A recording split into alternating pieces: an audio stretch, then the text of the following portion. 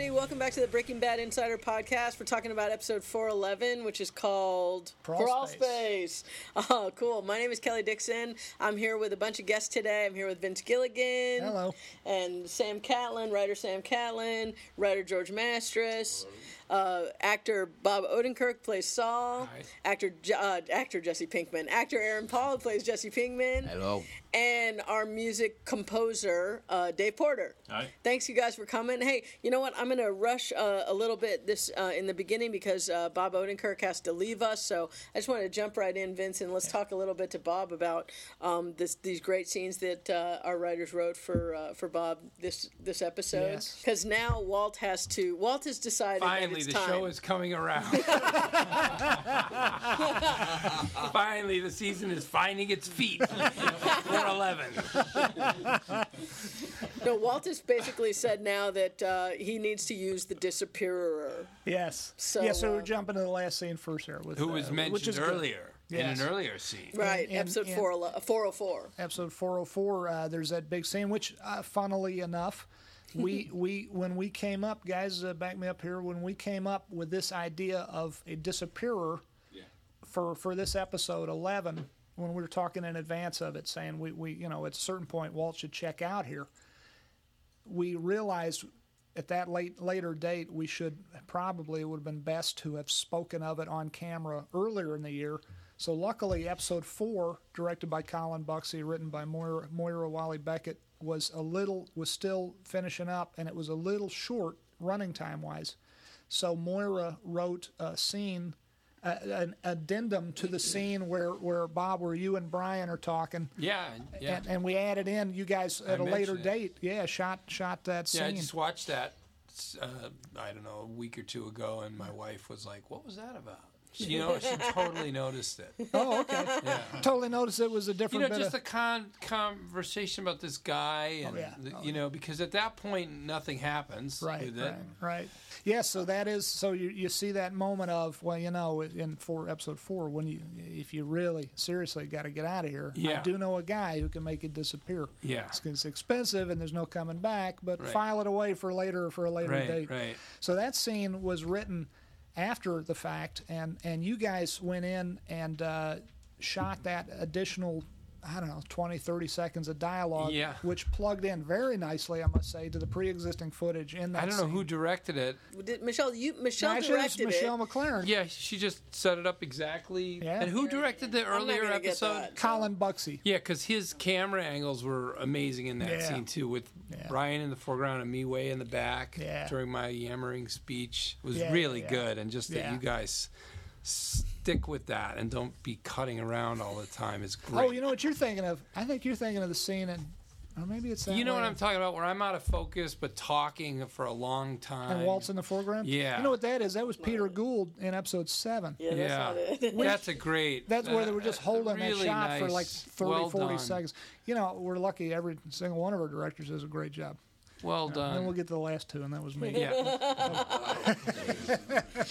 No, but I mean, so now basically Saul, he's kind of realizing that it's like getting a little tight, right? It's getting a little. Things have been getting tight for Saul. I don't like it. Because now you like. That's not what the show's about. I'm not supposed to be in trouble. Yeah, because you have to now be, consigliere to Jesse and Walt, and now Skyler. And Skyler's Skyler, like, too, who's using not you. an easy client. No.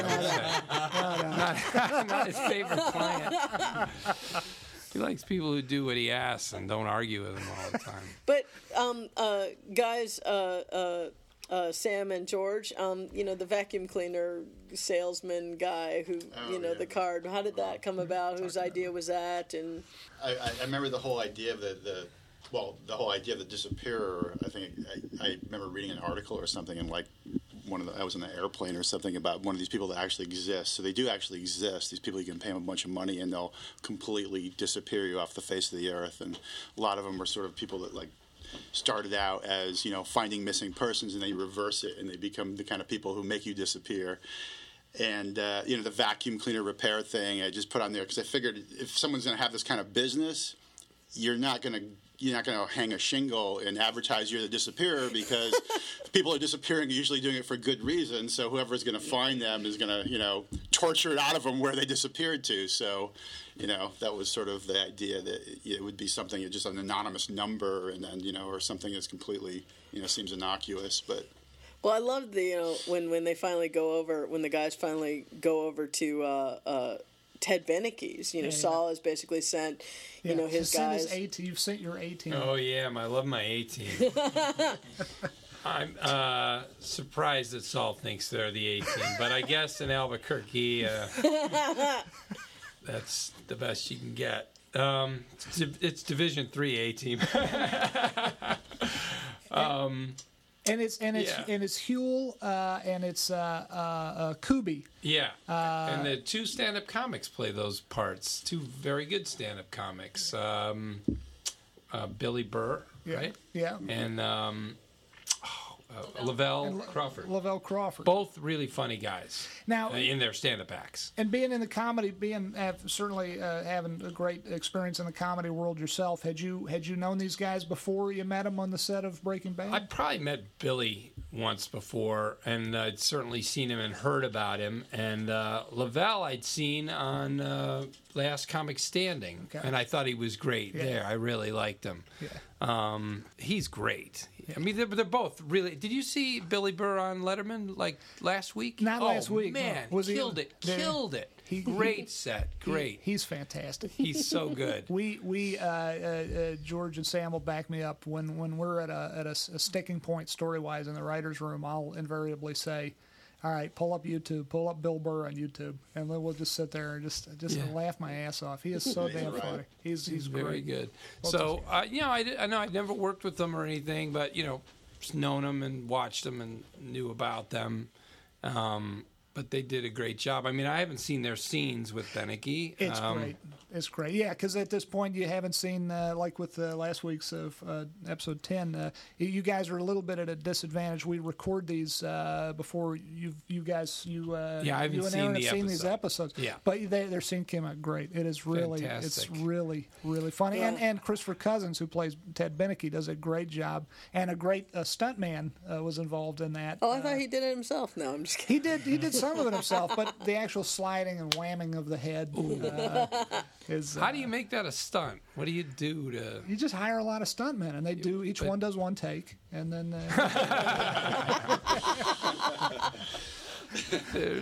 How did they do that? Were you guys there? Is there a way to hit your head into a wall? Yeah, how did he do that? How did he do that? There was a big pad there that because. It's angled such that you can't see the actual impact. Right, that's true. I mean, I think we have a shot where it is angled where you see the impact, but when he really wanted to hit it hard, because you really had to sell it, there was a pad there, and the stuntman, he hit it pretty hard. But I guess but there's no way to do that safely. I don't know. Whatever. I think it is safely done. These guys are real professional, and I think they know at the end of the day. It's a really good TV show, but it's only a TV show. No reason to get crippled doing a TV show. And they make it, that's their job, I guess, to make it look like it's dangerous. It took a few takes because the stuntman wanted to sell it. He was like, okay, I want to really go for it this time, really go for it. And so he put a lot into it. And was he speaking clearly by the end? So it's just kind of their mentality. What? They just want to go out. You're losing language. That's okay. It's okay. I don't use it that way. Well, we should also mention that this was directed by Scott Weinet. Scott Weinet who did an episode for us last year, the episode where Walt comes in and throws the plant into Ted Beneke's window, and then has a fit in the office and has to get carried out by, and then has a fight with Saul. That Sam wrote. Yeah, he has a big fight with Saul in the office. Right? Well, yeah, I mean that is for me getting to have a big fight with Brian in character is super cool and something that you want to be there for and bring everything to the table. You know what I mean? Because he's so good. Because he dragged you over the desk. And anytime I have moments like that with these guys, that's where you want to. That's where this is like such a new thing to me and a challenge. exciting if it feels like we get it. You know what I mean? I actually feel like I didn't get that one scene. We didn't talk about this, but there's an earlier scene with you in the car. I told you what a bad day I had that day. Yeah. With Aaron. Sit in the car. Yeah. I thought you were great. I told you why. I haven't seen it. I know it's played. Yeah. That's probably why I didn't watch the other. Oh, that scene is great, man. No, you were great. What did you feel? What did you feel? This was the scene where you deliver the money, where Saul delivers the weekly money to Andrea. Right. So there I'm trying to do the scene and having a hard time doing it and very self-conscious, which is terrible. You shouldn't be, when you're acting. You can't be that. Whatever. I hope I got through it. Listen, man, you're a trooper. And but no, it's a scene I remember because anytime I'm opposite Aaron or Brian, and especially if there's some like strong emotions involved, which usually there are, but not always with Saul, because sometimes Saul is just he's like playing a game. He's like trying to move the pieces around to his own advantage, but to whoever his client is, and it's a kind of I almost think it's fun for Saul, and it's fun to play with high stakes. I think he's energized by it. Yeah, to me, even though there's danger, even though the client's in danger, or sometimes he's in danger, or maybe could eventually be in danger. I mean, he's getting more stuck in the mire here as the season goes, but definitely. But mired in the muck is the term. Yeah, I mean, so a lot of Saul's scenes over the years are just that kind of fun. He's having a good time, playing this game. He likes doing it. But then these scenes that are where he's got his back to the wall, his own the stakes are going up for him, and then these guys are so such strong performers, and it's a real challenge. It's a real exciting and daunting. but great, because look, I'm 48 years old. I've been doing this a long time. I've been doing comedy a long time, and it's really fun to do, and I'm not that fazed by it. I can sort of tune in pretty quick to what needs to be done. So this is a new area for me, and that's really cool to get to do when you after years of doing something, is to try something new, and that you guys are appreciate it and feel that I'm not ruining. Oh, you're so great. Kidding? No way. Are you kidding? Look, believe me, that's what I'm thinking is like, I don't want to wreck this great thing that all these people have built up with all their hard work and talents. And so it's really wonderful to focus my efforts and, work hard and feel like I can fit in and not break this beautiful thing you're building. No, man, I'll fix it. No, man, we're lucky to have you. You know what I mean? So then a scene with Brian, like this scene, I just focused completely on it and hope that I can do it. This felt good. Yeah. Now this one, as opposed to the scene with you where I felt like, oh God, it's so... I can't get this, and all these people are watching. And these great actors are sitting next to me, and I'm flubbing my way through this. Nothing harder than doing one line in a scene that has any kind of emotion to it. That's the worst. Yeah. That's the biggest challenge. That's the hardest. But when you have room to move and find your way, that's very helpful. That's interesting. I didn't realize that. Oh, it's the hardest thing. I've had that a few times, and it's hell. Yeah. Because you got to be there right at 100 miles an hour. Yeah, you got to be there for that line and do it just right and have the timing. You have no power over the timing of the scene because everybody else does. Yeah. I got you. So but when you're talking and you have a longer way in, everything about it works for you. You get to control the timing at that. Yeah, point. you're a big part of it. Yeah. About setting the pace, and you also can emotionally find your way to the place. Gotcha. You have a bunch of ways in. Gotcha. but So we should write really long dialogue scenes. I'm not. Look, stuff you have to memorize. the fact that people seem to like that Pages and pages of stuff you have is to a memorize. reason to do it. But then also, yeah, no, I love it. No, it's great. So this felt good. This felt like I got it. You You did. know, You nailed it. But you And nailed so- it in last week's episode too. All right. You just feel like you did, but you did. You did. No, it was great. It's great. So we would never let you crash the plane. Okay, good. Ever. Thank you. Thank you. We would So never no, this let is you great. crash the plane. Really felt good and fun to do. Wow. Cool. God bless you, man. Thank you. All right. When we know you got I'm to gonna leave get and going. go Take go my hang out with son. your son. Have a great day with your His son. friends. Please Okay. tell him. Thank we you, said- Bob. Thank you so much, Thank Bob. you, Bob. Thanks, man. So, it's great to have Bob, here to talk Yeah. about that part, but let's jump back to the first part of the Well, let's say episode. one last thing about all that. Do we think what do we think actually happened to Ted Beneke? I don't know. I don't know either. What happened, guys? All I can say is Is he alive or is he dead? talking about that scene, we pitched that and repitched that scene over and over again just because we thought it was so funny. And I don't what, know, Vince but said no? Is that what the deal is? No, we just thought it was funny, so we just I had like, they had to talking wake about me it. up. I'd nod off. And, We just talked about the clear liquid coming out of his ears and his fingers fluttering. I like that, and I like the oranges falling, too. I like the oranges falling. that was a down good on touch. the- Was that in the script? The oranges falling, or was that Scott Wyman? That was That was in that. that was in there. That I was- like that part about, are you going to make Huel happy? Make Huel happy. Huel, are you happy? Reasonably.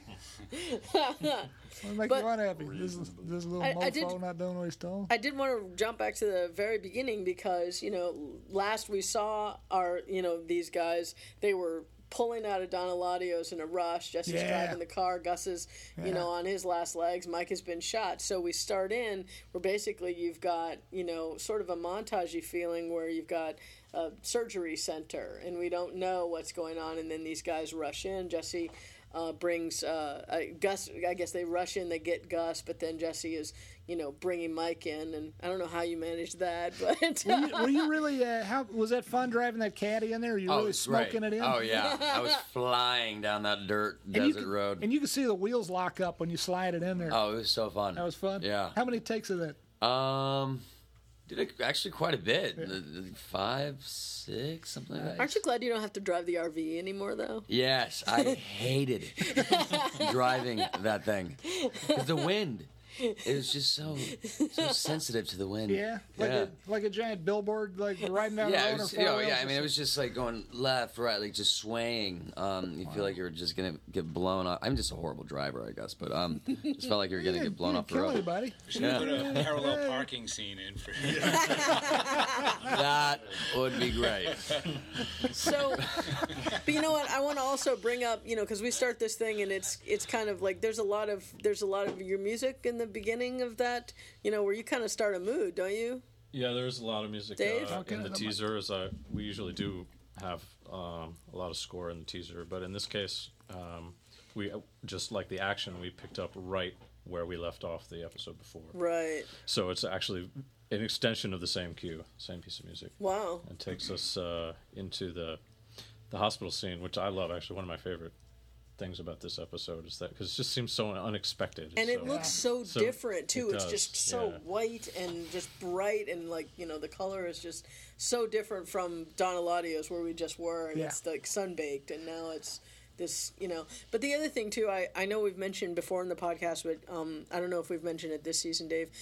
You're one of the few people, if not, I don't know, maybe one of the only people in our crew, who basically does not watch the episode until, or you don't read the scripts. It's true. You wait until we send you the episode, and then Yep. so what, when you saw what happened at the end of 410, and you're anxiously waiting for 411. How long is the space, by the way, between when we send you?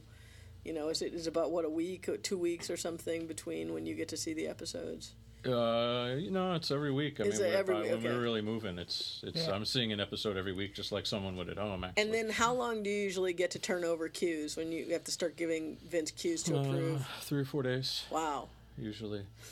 So yeah, when we're really moving, we're really moving. Plus you're a new dad.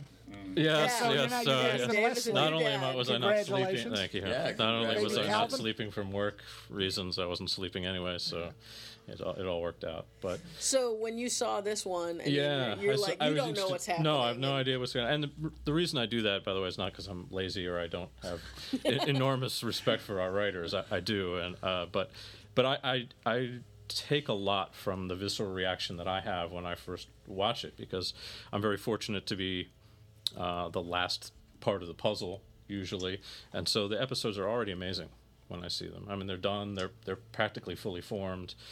So the version that I get to see is not dramatically different from what people see when they watch it at home. Except for it has music. Except so for that's the quite dramatically well, different. yes, but but I want to have that same reaction that I think the audience is going to have, because that's a lot of what score does in TV show, is either heighten or push action or dramatic moments or whatever. But it helps me, not to sound corny, but I sort of hear a little bit what I'm going to do even when I watch it the first time. Oh, really? Do you hear the music in your head? It's not even the music precisely, but it's a quality. It's an emotion. It's a quality. Yeah. And so when I saw this first scene in the teaser, because I had been spending that whole week working on the previous episode, I instantly knew that it was the same. It was a continuation of the drive and the crazy, and it's such a great, that long sweeping shot of you driving up in the caddy and then pulling Mike with the blood squirting out of his boots and everything. Yeah, I mean, you do such a phenomenal job each and every week. It's true. incredible. Yeah. I had two things. I think it's a real smart thing to wait and see the edited episode instead of reading the script, because very often there'll be scenes that we love in the script stage that don't make it into the final edit for time reasons. Yep. So it's better to see what you actually have versus what you will potentially have by reading the script, because you come into it in a very pure state. It's whatever it is, it's there or it's not there, and that's what you are responding to on your visceral level, and exactly. And you're not thinking back to, or you're not thinking when you read the script, oh man, I know what to do with this great scene.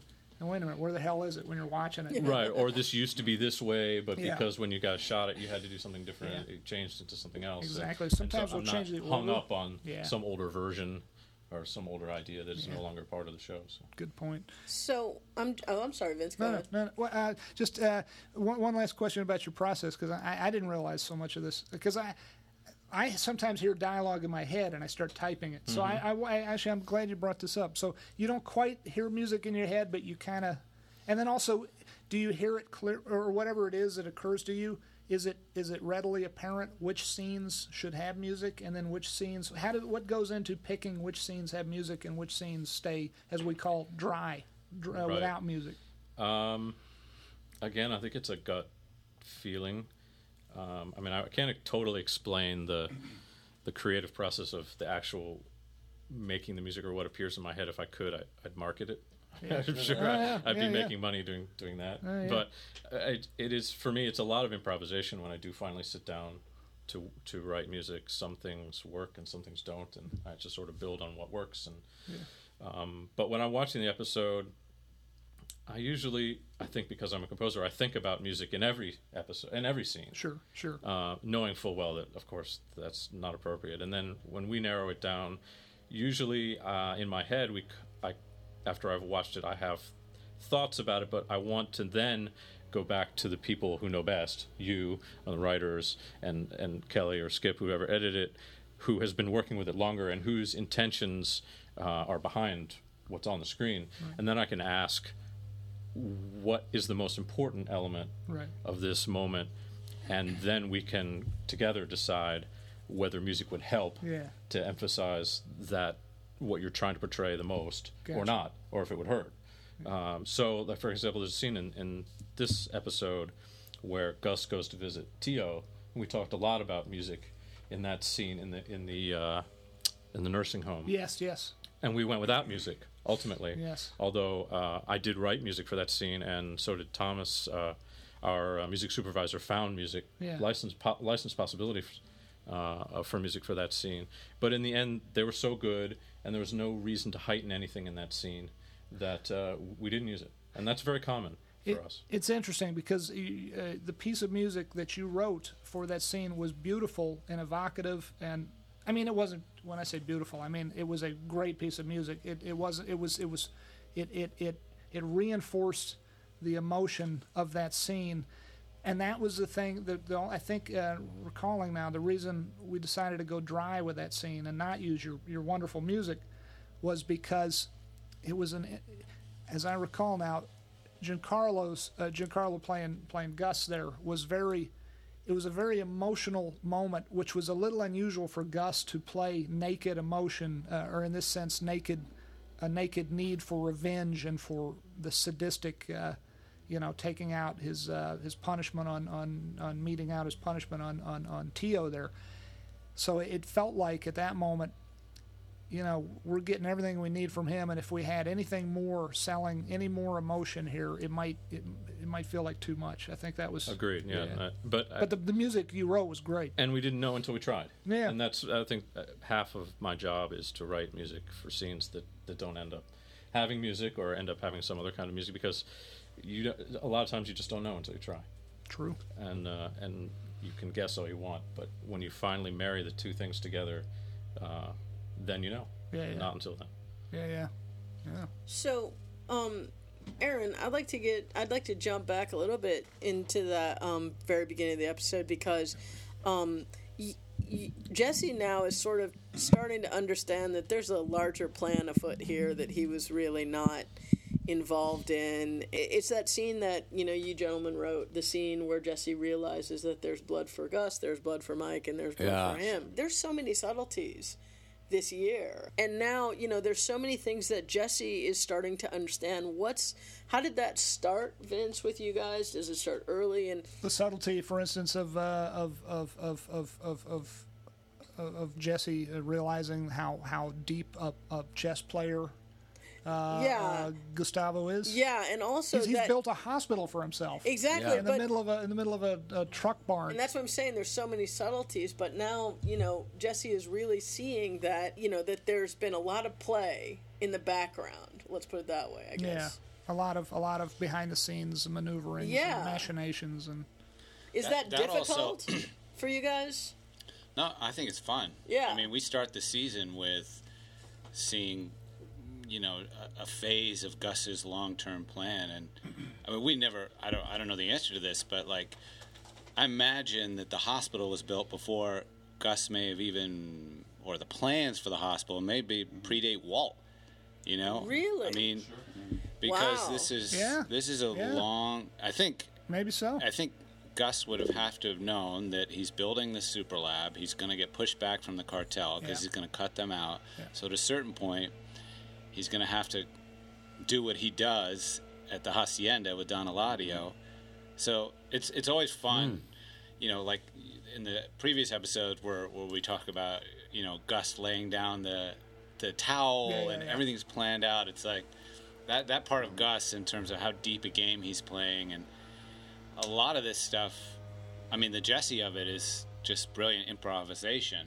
In terms of making lemonade out of lemons with Jesse, but I think he was always planning on poisoning Don Eladio. Wow. What the whole Tio backstory is about. And one thing that Aaron's learning is it's fun because a couple episodes ago you had the great scene with Brian where Brian's like, it's all about me. Yeah, you're learning. Really, Brian's kind of in Gus's world. It's not all about Brian. It's all about this other thing, and you're learning. These things that you're learning. He's got a much larger view of the world than Brian unraveling. Is, right? Yeah. So. Aaron, how much of what's happening in the whole season do you know at the beginning, or do you just learn it? I learn it as the script. As it goes. Yeah. Wow. Do you think that helps or hinders? No, I think it helps. Really? I think it's great. I think I can't wait to see what happens in the next episode. So we get usually 2 or 3 outlines at once, which is just a rough summary of what the episode is about. And I try not read them all at once, but sometimes I gotta be, I can't help myself because, I'm just like anyone else. I'm just salivating. I'm dying to know what's going to happen with these characters in this story. But I have no idea where this show is heading, at the beginning at all. But like at that point, in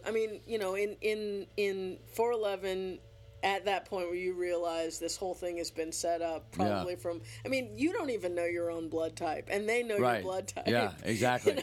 Yeah. Is it starting to dawn on Jesse as far as like how deep this goes? And do you think Jesse like feels tired? Is he like so wanting to be done with these people? I don't know. I don't know about that. I think it's a part of his world now, and I think he's accepting that, but I think he's just so intrigued by how brilliant. I think so too. I think you're right. Yeah, it's brilliant. like Mate in 20. Even or if you hate a guy, if you hate a guy, your hat's got to be off to a guy who builds himself his own one-man hospital. Yeah, months ahead of schedule, like Sam said, and staffs it and has blood types cross match for everybody who may potentially come in with a bullet in their gut. Yeah, you gotta. Your hat has got to be off to a dude like that. Right. Even if you want him dead, absolutely. He builds himself a hospital for himself. Yeah. And staffs it and makes them. They're on call, obviously, because they didn't know when. Set it up so that he clearly had a relationship with the doctor from years past. Yeah. I love the actor who plays. Yeah, he's really good. So great job, you guys. I also love that quality in Jesse. That's just the opposite of Walt, where it's like Jesse has no pretense of being the smartest guy in the room at all. He's got a really kind of clear-eyed picture of where he falls intellectually. Yeah. Yeah. It's just like he's like, wow, that guy's smart. As opposed to Walt, when Walt comes across something brilliant that Gus has done, Walt's like hair or head's about to explode. Right. He's so insecure. He's so insecure. You brought this up a little bit earlier, Vince, when Bob was here, but I kind of want to jump back to it. I'm curious, and maybe you don't want to answer this, but I'm curious because it never occurred to me when I read the script, when Skyler says, "Are you blackmailing me?" Is he blackmailing Skyler? Well, I should let these guys. I love the fact that I don't know. I feel like kind of stupid that I don't know, but I love the fact that that's kind of an interesting thing to me, and I'm like, wow, is he? Before they answer that, I want to give a shout out to the guy who played Gus's personal doctor too. By the way, that actor did a really good job. Was that JB? JB did a great job. He reminds me. Wouldn't he be perfect if they were making a movie about the making of Raiders of the Lost Ark, for him to play Sala? That guy. What Sala, is that actor's name? John Rhys Davies. Yeah. Asps, very dangerous. Yeah. You go first. Yeah. Wouldn't he be great? He's exactly that guy. I love that guy. He's good. Yeah. He's British, right? The actor? He is. Yeah. You mean Indiana Jones absolutely, the John Rhys Davies is, but is not also JB British? He had a British accent, so. Did he? He did? Okay, yeah. Wow. I didn't meet him, but he's... Anyway, back to your question, which was a good one. Is Ted blackmailing Skyler? Does he want more money? It didn't occur to me, and I was like, wow, that's cool. Ted is like, it's one of those characters that we've all been tempted to, and Vince has kind of literally talked us out of it many times, which is like, you kind of want to make Ted a douchebag just because he's the other guy, and, there's something about the... it's very easy to make him a douchebag or a bad guy, but we wanted to kind of straddle the line with this scene about, whether or not, I think this is kind of an open question about whether or not he's really blackmailing. I think he kind of has to be, right? I think so too. I think that, he may not know it himself, but, It's like saying, well, I'll have to kick the kids out of school, and I'll have to pay for the house. And I noticed you didn't give me all the money back. There's the money for the Mercedes. You are going to be returning that, right? Oh, well, these things are very difficult to get. But he doesn't play. He plays it really well because there's nothing kind of like shifty-eyed about him too. My favorite line every time when you first said it, it floored me. And right here, this is our writers' room where we tape these podcasts. Right here in the writers' room, where the line about where she says, "Ted, are you blackmailing me?" No, what? Blah blah blah. Let's say the line. I feel like I'm not explaining it right. The first time you said that, I almost fell out of my chair. He blames himself for the misunderstanding. Yeah, I love that line. It all, right? Yeah. Yeah, because it's funny. I love that line. I just absolutely love the scene because it didn't occur to me, and I'm like, oh my god, yeah. I guess if she's got 600 and whatever, how much money it was, she must have more. See, I love that you're asking the question because I'm just repeating back what Sam just said, but it is easy to make any character.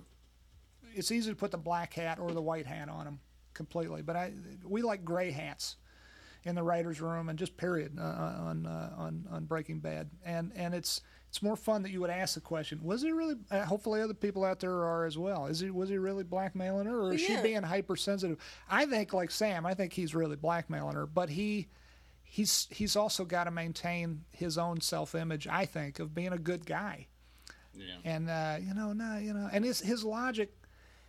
He wants to get the business back. He wants to put his people back to work. Yeah, on paper it all sounds pretty good, and yet he's still, douchey McGee here. So we always would talk about because Ted's got to get, he's got to get payback's a bitch, and that we're pitching these scenes where Walt shows up in the pouring rain with a silencer and puts a bullet through his head. But ultimately, how Ted gets dealt with is so much more satisfying. It's so much more kind of deliciously anticlimactic. I love too the two actors, Bill and Lavelle. Lavelle, because they're so funny. They're like when that happens, they just kind of look at each other and.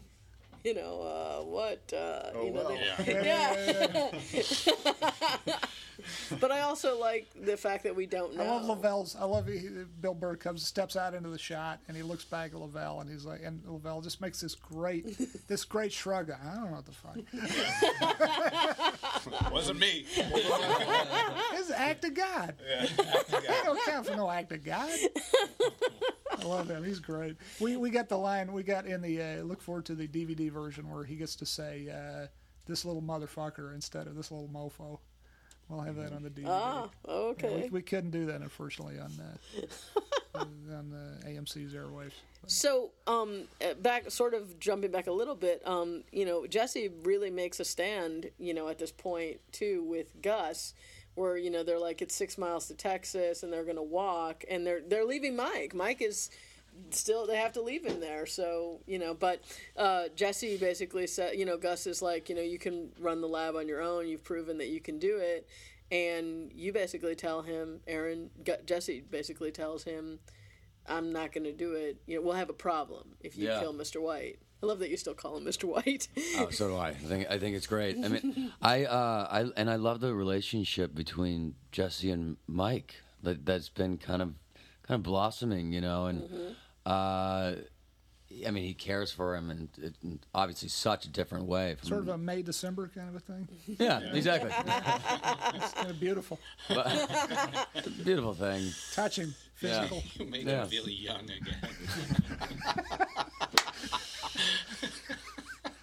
But I'm sorry to interrupt your flow there, because you're right. You're heading to something good here, which is like I don't know if I was heading to anything good. He's got to leave this guy behind. Oh yeah, he's got to leave this guy behind. He's like, wow. And Gus has been he hasn't been playing Jesse, I don't think, but he has been using Jesse to help him get what he wants. Right. And but he's just such an evil man, Is he, or is he? I guess. I mean, yeah. I mean, he's hardcore. Is he? Are you talking about Gus or Mike? No. I don't. I'm talking about Gus. I mean, he seems cold, and he seems. Maybe evil's the wrong word, but no. Maybe it's right. I'm not arguing with it. I'm asking the question that. Yeah. I mean, he back in the first episode of the season, he cuts a. And actually, speaking of which, I mean, could this happen to me? Jesse might be thinking, not to put words in your mouth, but I mean, because it's like Victor gets his throat cut when he becomes discardable. Yeah. Mike He's got a bullet in his gut. He's left in Mexico. I mean, he's left in the care of a doctor, but, Gus shows up, looks through his pockets, Mike's coat pocket, gets the necklace out, and then says, without a look back, says, "Vámonos." So, how expendable am I? Exactly. How expendable is anyone who works for Gustavo Fring? Yeah, I mean, Jesse cannot trust Gus for a second, really. Yeah, that makes sense. But I don't think he gets pleasure.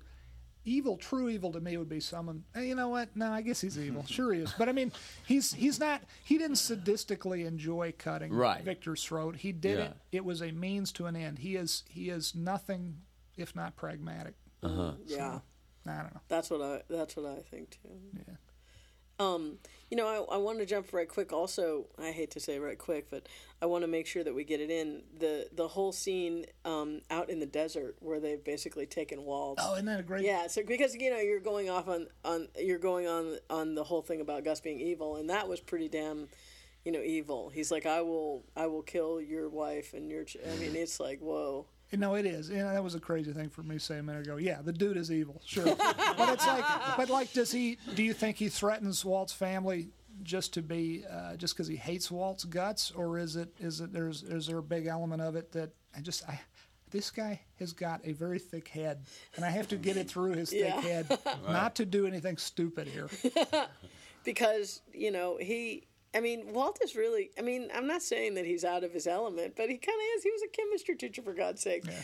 They never thought they would get into something like this. And Gus, at this point, has to. Look, he slit Victor's throat in the beginning. Didn't that give you a clue, that I will do this? What aren't you understanding? Yeah. Actually, that's one of my favorite lines for Skyler in the episode is, why, what does she say? I'm jumping around here, but when that great line you guys put in, when Ted is saying his thing, and she says, why are you, what is that line she says? How are you not understanding me here? Oh, yeah. I love that line. I love how Anna does that. Anna does a great job in that scene. That's a great scene. By the way, I just want to say there's a great shot in that sequence that is, I think, over a minute long, that Scott, hopefully Scott will be happy when he sees it in the cut. Scott, I think, was probably thinking we would never use a shot that long, but he had this beautiful wide shot that were the clouds. Oh, yeah, yes, that was gorgeous. That our Skip, who edited the episode, did an amazing job. He sped the whole thing up by 20%, and then he cut a minute out of the middle of it, and then and married the two pieces together so that the cloud goes over the shot, and then the sun comes back out. Oh yeah, no, it's that one where it gets shot. Oh, that's awesome. And then awesome shot. That's beautiful. He cut out a whole minute of that shot, and then he somehow the dialogue still fell into, more or less looked like it fell into Brian's mouth as he's talking on his knees there, and Gus is standing over him.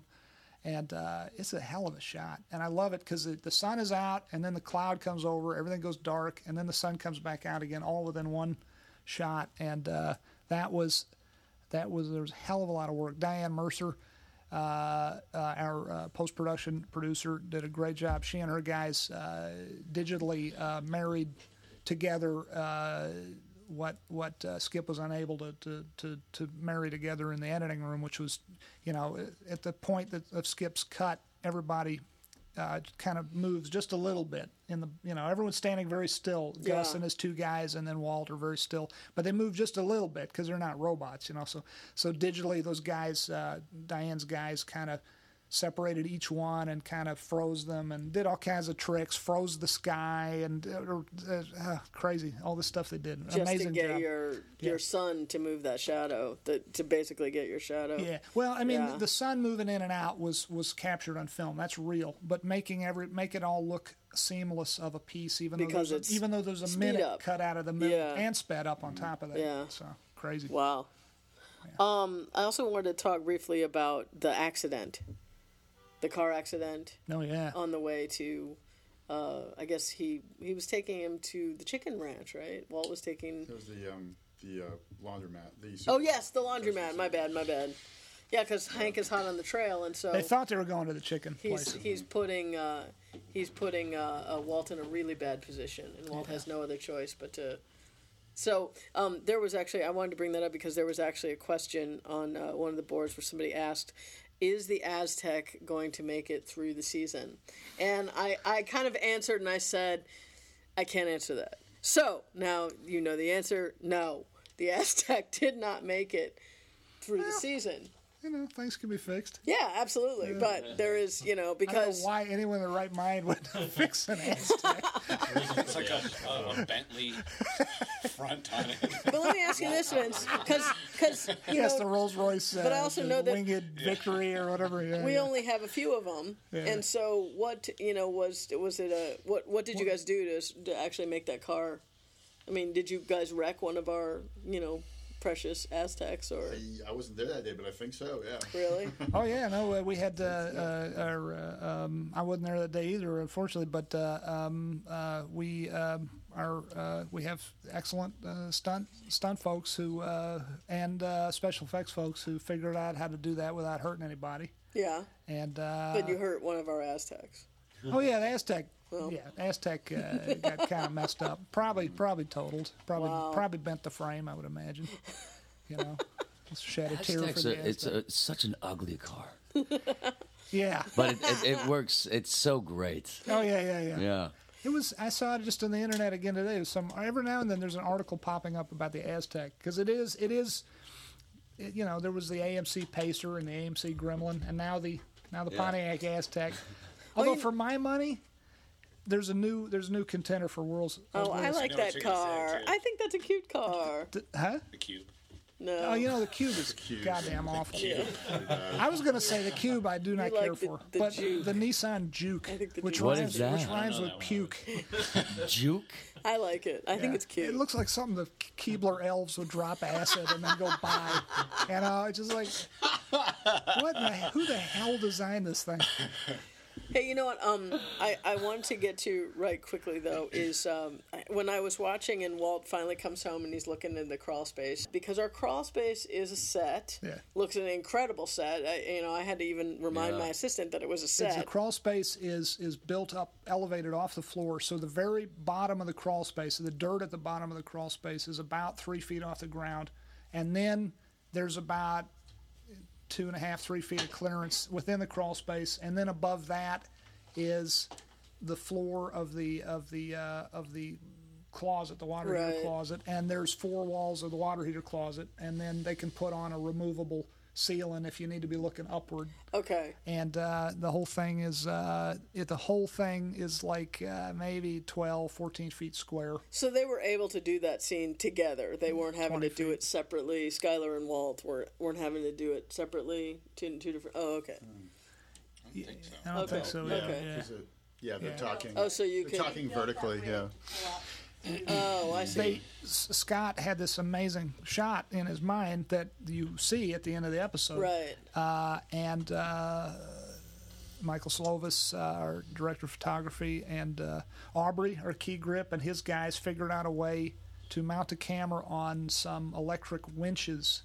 So the whole camera rig gets pulled up. So that very cool shot at the very end of the episode where the camera starts on Walt and you're looking through the little square, the little hidey hole, and he's lying on his back in the dirt, and you pull up and up and up and up and up, and you go past the light bulb. And that was done with this really neat rig made out of, looked like speed rail or something, and electric winches, and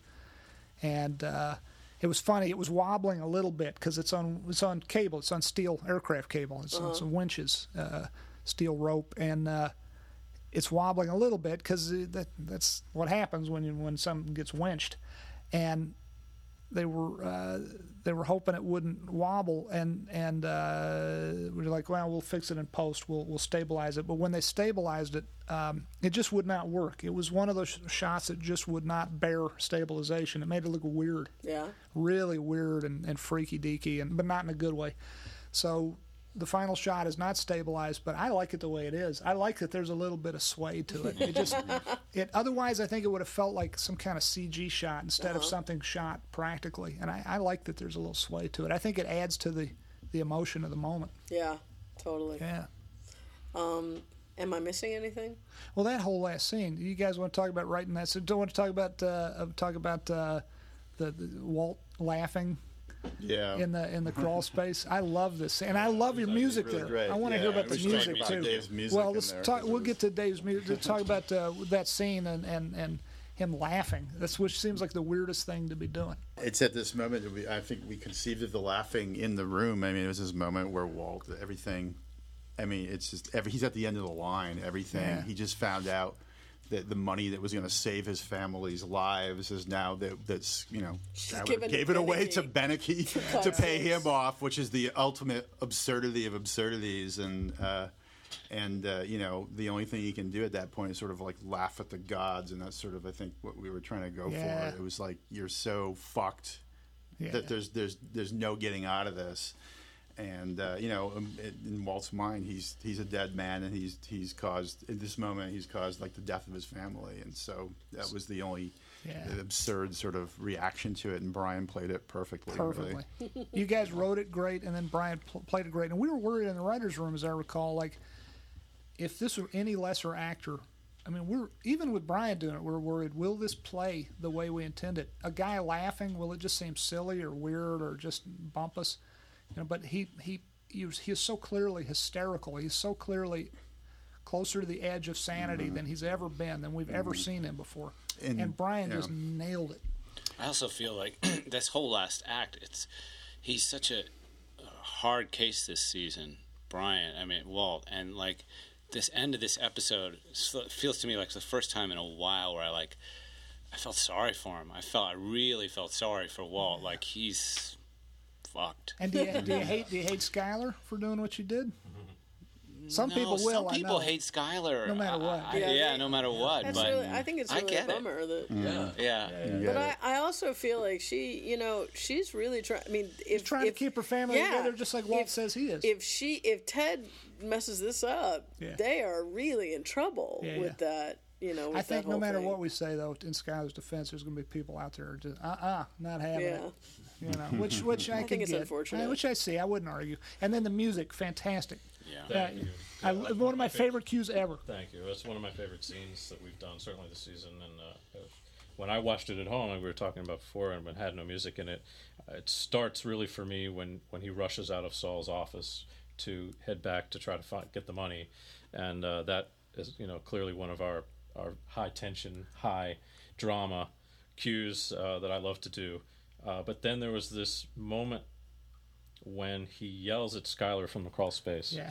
And there's a shot, and I'm not good at explaining the technical stuff about the camera stuff, but there's a shot from down below of Skyler sort of fading back into the dark, and I had this thought, this is Breaking Bad doing a horror movie. Yes. I really had that feeling, and every composer salivates at the thought of doing horror movies because it's so fun. It's so fun, and there's tons of music, and the music is so usually forward and front and powerful, and so that was the moment where we could strip it all out and just reduce it to something that's just very visceral and horrifying. Yeah, because you're horrified for him. I mean, you're sad for him, but I was mostly just horrified for him. I mean, his days are so numbered. Yeah. Right, and none of it's going to go well. Because we conceived of that shot looking down on Walt, and the idea was supposed to be he was like lying in a tomb, and then when the laughing goes off, we just wanted that ultimate stillness, and then. So as that was raising, I mean, your music really accentuated what we had in the script, which was that visual of Walt sort of in the bowels of his house, dead practically. for those that are interested in the music technology behind it, it's actually deceptively simple. It was just that last shot where the camera pulls is one strike of a piece of metal on metal. Really? Yeah, that you don't even hear because I've taken it out, but then I've fed it into an analog delay that repeats, and it repeats in rhythm with the tempo that I'd established earlier. But what you're doing is with each repeat, it feeds some of the previous iterations of it back in, so like feeding back loop. Like a guitar would. Okay. And so it's gradually growing and growing and growing until it's essentially obliterating all the frequencies. And then it goes awesome. into the end. I love the way it goes And into then the it end just titles. sucks out into Vince's credit. You guys were saying, is this like the loudest we've ever gotten on the show? Like there's something in the mix, like that there's like a legal limit of how loud you can go, and There's always that's a it? legal limit, and we always abide by it. It feels like this was louder than any other music we've ever done, but it's just it's deceptive. It's perception. It's still within the legal limit. Perceived loudness in this case. Wow. But at home, it should hopefully be very loud. Well, we're getting the wrap up segment. Hey, you guys. Unfortunately, we gotta wrap it up. So, thank you, Aaron, Dave, Thanks, Kelly. Vince, Thank you. Thank you. Sam, Thanks, George. Thank you, everybody, for taking time on your Sunday to come talk to us. We will talk to you all next week on the penultimate episode, number 412. 412, name of which is End Times. Don't listen to me. End Times. So, thank you, everybody. Let's go Break Bad.